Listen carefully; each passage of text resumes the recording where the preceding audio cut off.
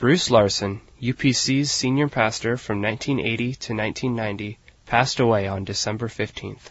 In honor of him, we're posting several of his sermons from his years at UPC. A beloved pastor and friend, Reverend Larson impacted countless lives, and his legacy of books and sermons will continue to share his wisdom and love. I hope you brought your Bibles with you, since we don't have Old Testaments in our pew, and you can follow with me as we read this and all of our Sundays here going through Genesis. Hear the quick and living Word of God, Genesis 4.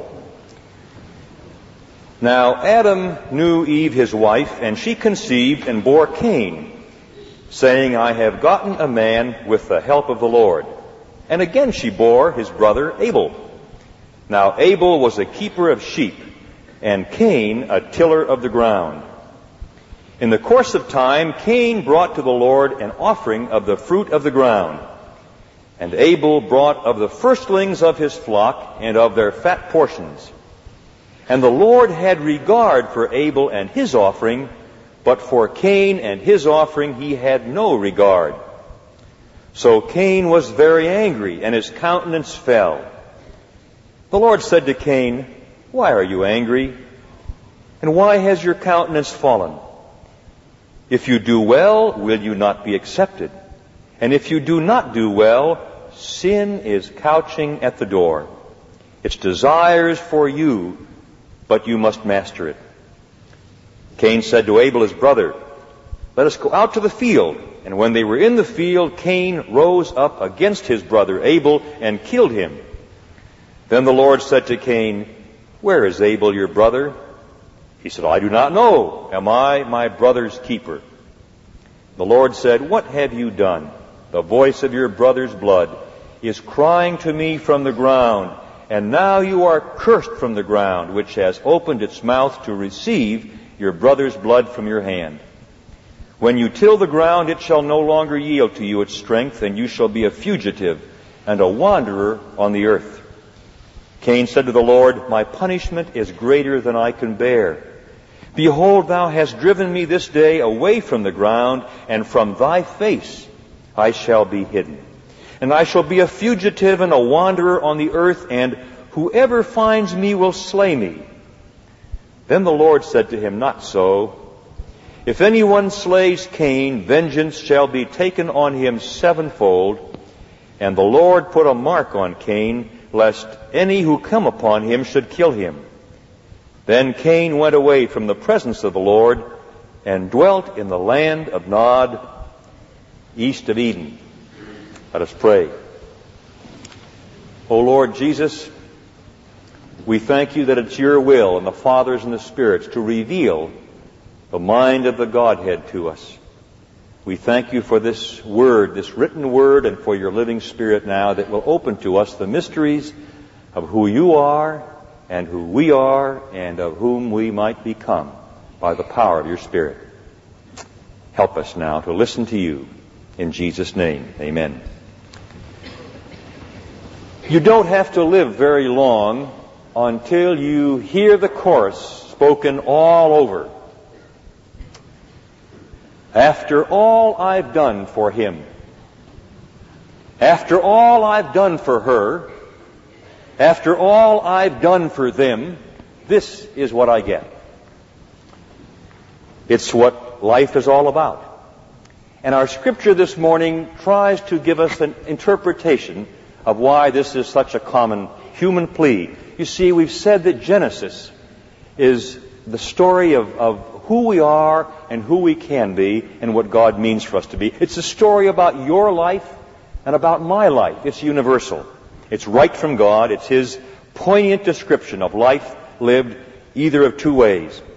And this morning we see something of the rejection and the tragedy which is at the heart of all of us some of the time, and some of us all of the time.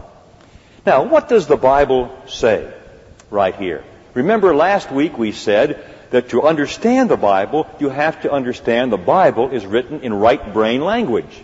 It's not conceptual. It's not theological. It's not a verbal book. It's a picture book that says, look, look, look. And as we look and see with the intuitive, creative side of the brain, God is trying to show us something very profound that explains to us the human riddle. Now we begin. The story begins about a rancher and a farmer. Every grade B Western begins about the farmers and the ranchers in the land, right? And here we find the first artificial division of the human race. The rancher and the farmer, and there is enmity. Whether it's the color of your skin or the kind of work you do or what your belief is, we find division coming because of our separation from God. Now we find these two sons, the first two of Adam and Eve's many children, we assume. We find Cain and Abel both worshiping. To worship, you must sacrifice. Whether you worship your body, then you must sacrifice time, energy, sweat, pumping iron. If you worship your car, you got to change the oil and wax it and do all these things. If you worship your family, you're always serving it. So to worship something means you've got to bring sacrifice. So they understand this. They are worshiping the Lord, and they bring their sacrifice to the altar.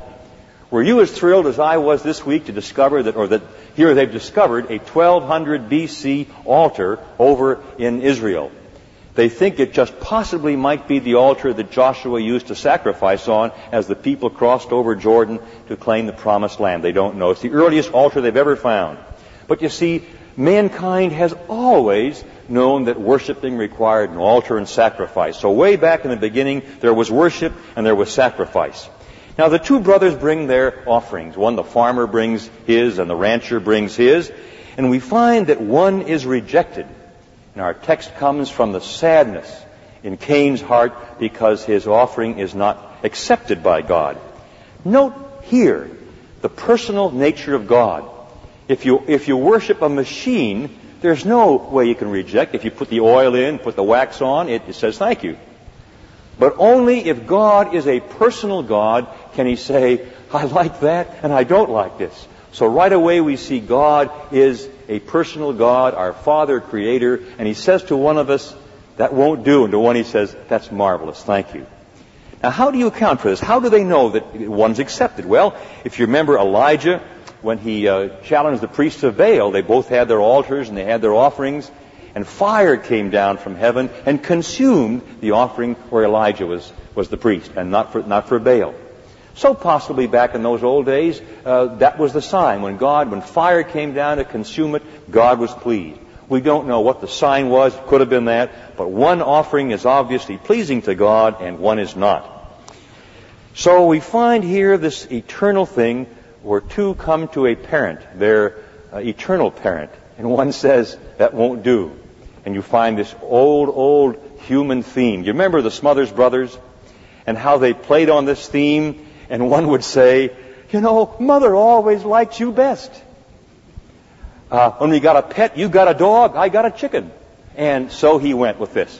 And we all understand something of the human thing of one being accepted and one not being accepted, and that plumbs the very depth of what life is all about. So, we find here the first murder. Now, I think it's very illogical. If Cain is upset, why doesn't he kill God if he can? Abel didn't offend him. Abel simply made a pleasing sacrifice. So who does Cain kill? He kills Abel. And I've often wondered why in stories or in the front page of your newspaper when you read about, triangles, when the irate husband or wife comes in, who do they kill? The third person in the triangle. Why not kill your spouse? They started the whole thing. But life is not logical, and so Cain kills Abel, the first murder. He says, I can't stand it that God likes you best. And the amazing thing is that even murder cannot drive God away from his people. The murderer is there, the blood dripping off his hands, and God has not left him. Even murder does not drive God away from us. Remember we said last week, the myth of the angry God. God's heart is broken. The wrath of God is real, but God's love is greater, and he is there even in our worst moments. You can't get rid of him. That's who God is. That's the incredible good news of Genesis and the whole Bible and the gospel in particular. So, God says to him a word of grace. He says, Cain, he doesn't say to him, I've seen your picture in the post offices. You're a murderer. You're terrible. He comes to him and says, Cain, where is your brother? What a gracious word. Where is your brother? And then what happens? We find the answer is arrogant and snotty. Cain says, He uses a word never used for people. Keeping is, you never keep people, you keep animals, you keep livestock. So what he says is, how should I know? Am I that shepherd's shepherd?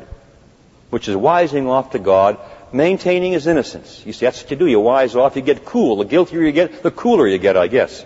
So he's being cool with God and saying, oh, how should I know?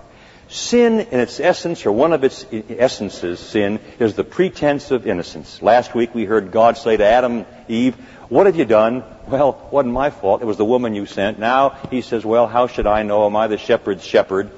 And we find that as you live long enough and get wise enough, the way to reverse some of this is to be responsibly guilty.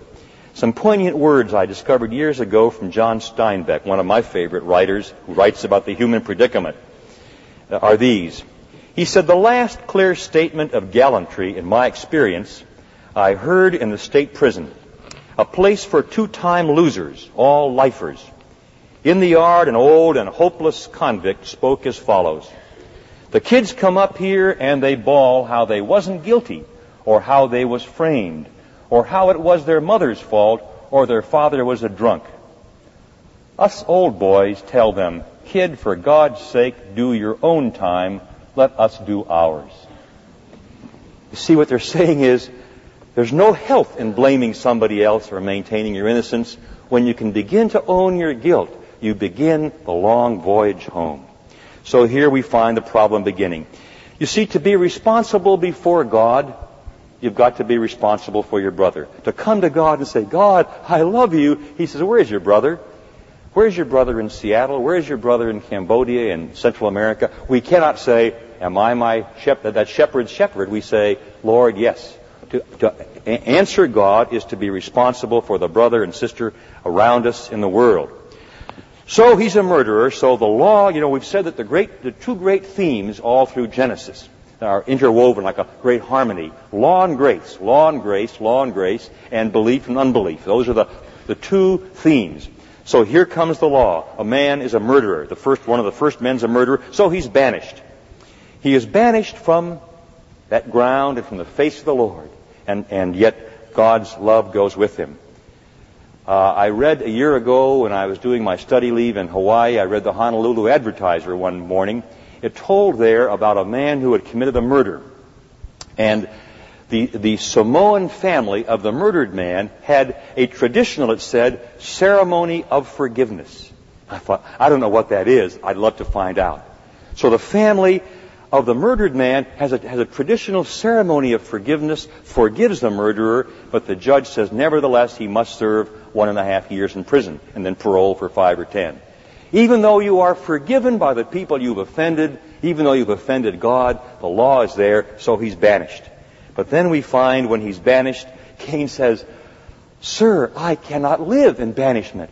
I will be pursued, I will be killed, I'm away from your face, and that's what hell is. Hell is to be away from the presence of God. And no one is sent from the presence of God, you see, lightly. So here is Cain saying, what will I do? And God says, no, my love will go with you, even though you are a murderer. I will put my mark on you, lest anyone touch you. When they see that, they will know that if they harm you, the vengeance of mine will be sevenfold. He banishes him and sends him out with grace. And I thought about you and me. You and I have God's mark on us. If you are a believer, the blood of Jesus Christ is on you. When you have done the worst possible thing you can think of, and I hope you don't, but if you have, the mark of Jesus Christ is on you, the blood of Christ is there, and we have God's mark. Grace is always there, even when we break the law. When I was at Whitworth last week for the board meeting, I met our new dean of students, Julie, who happens to be a product of this church here, a marvelous woman. And students there told me about Julie that when she, as the dean of students, must administer the law, and they're caught with some infraction of dormitory living, sex or booze or something like that, and they're off base, they come in there. And they said, when she must administer the law, but when she's not sure about the culpability, for example, there were 5 men that were involved in something, she said, okay, you've got to do 5 hours of garbage detail. She went out and did it with them. Or one student who was a young woman was expelled for 2 weeks. That's what the law says. So she expelled her for 2 weeks, could not be on the campus for 2 weeks, but she came to live in the dean of students' home those 2 weeks. You see, that's law and grace. That's living as Jesus lives, as God lives.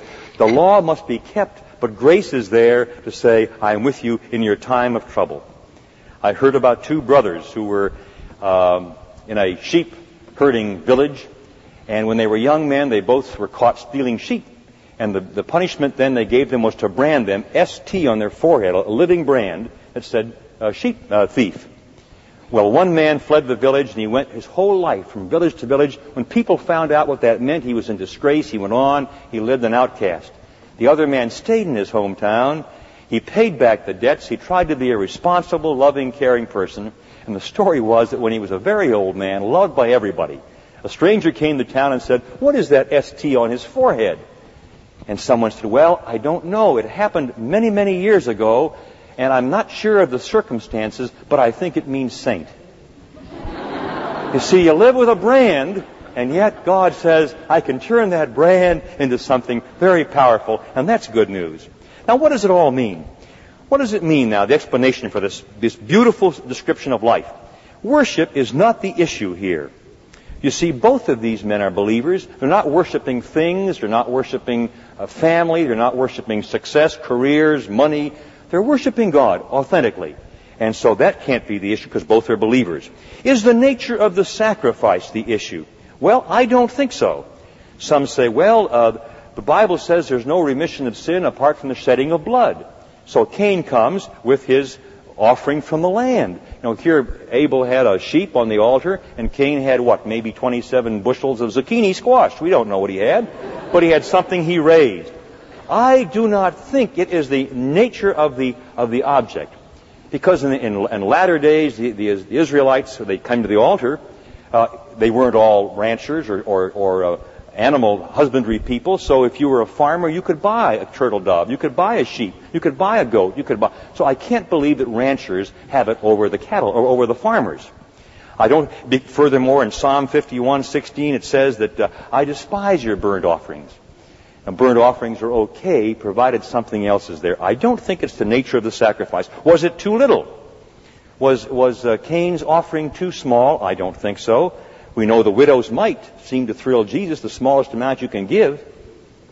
Like the young man who was hired by a firm, and his employer said, now, we have a policy here.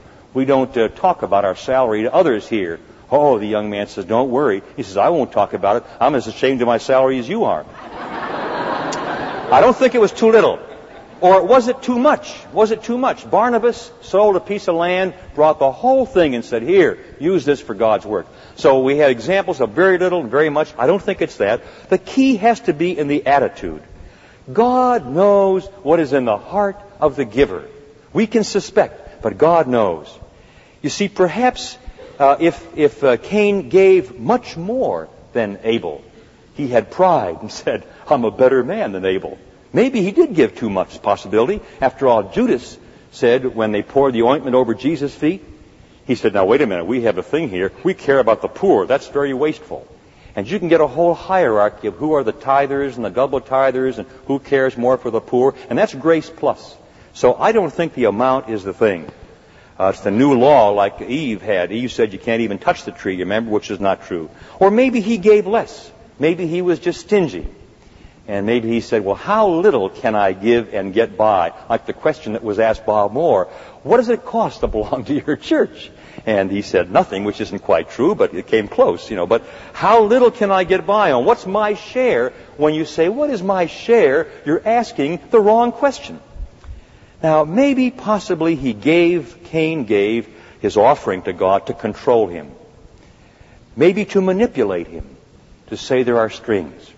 Maybe that's why he came. See, God says what's wrong possibly is not how much or how little or the nature of your gift. It's why you're giving it. If you think you own me, Cain, it's not acceptable. You don't own me. There are no strings. I've known people in former congregations I've served who served God faithfully for years as teachers and elders, and I guess they were tithers until the day tragedy hit.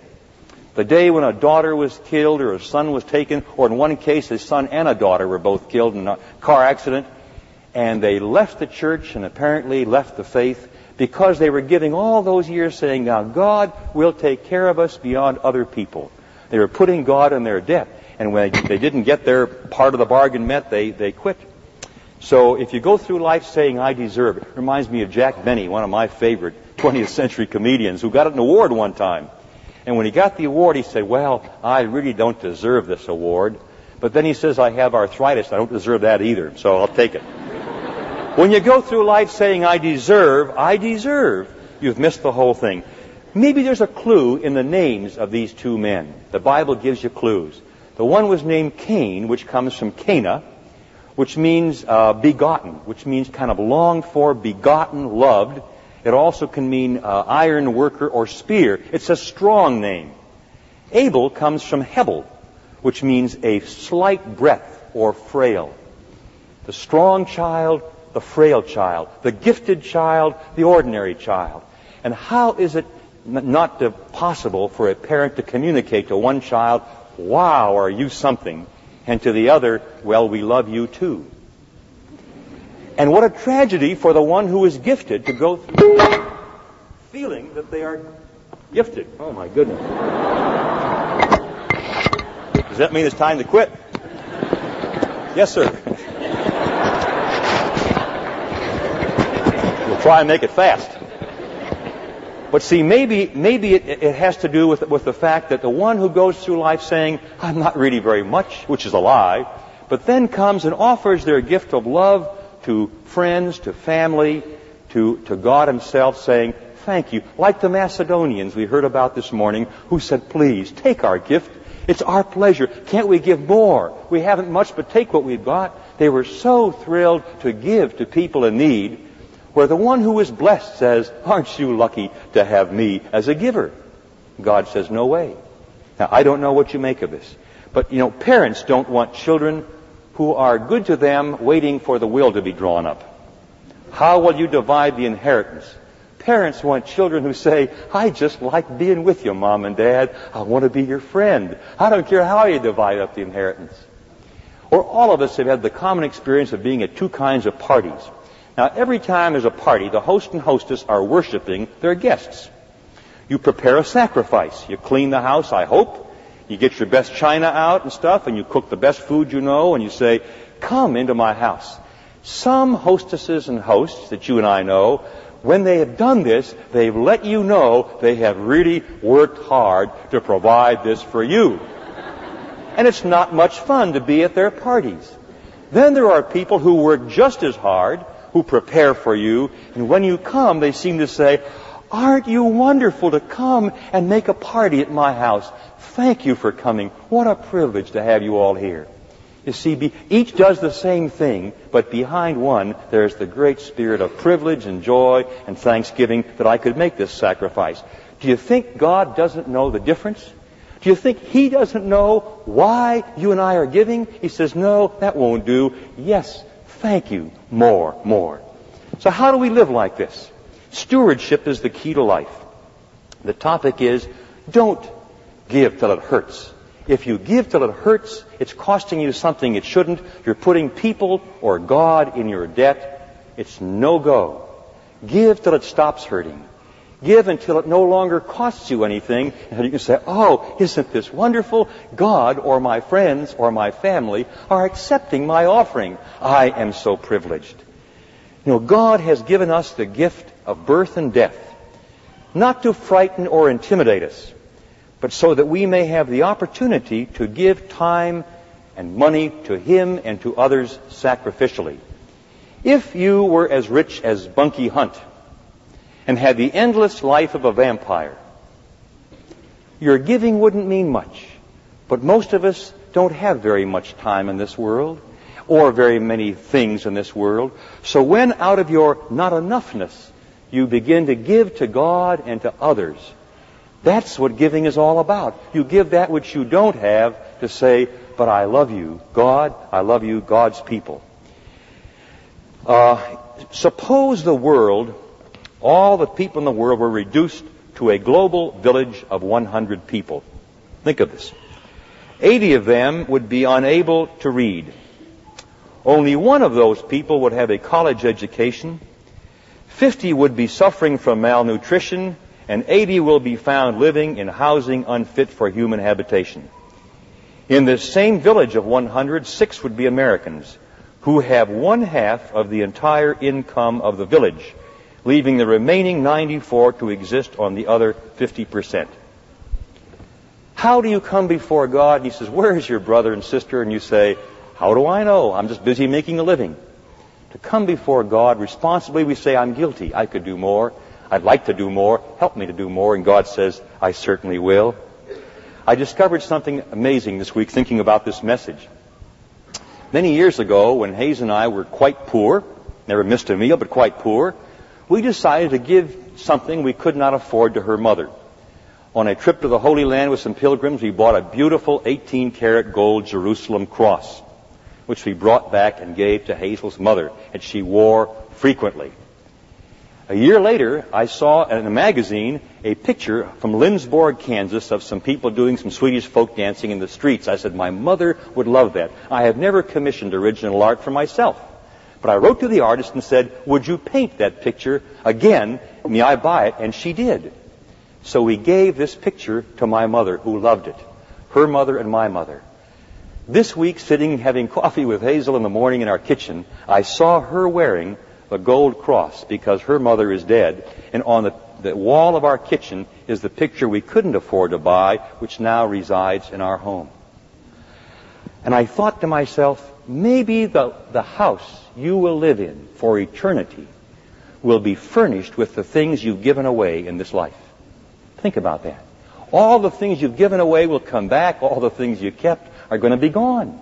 That's why God says, listen, start giving and giving and giving and storing up for yourself treasures in heaven. Well, an epitaph in Westminster Abbey, 1680, from the tomb of Christopher Chapman. He says, what I gave, I have.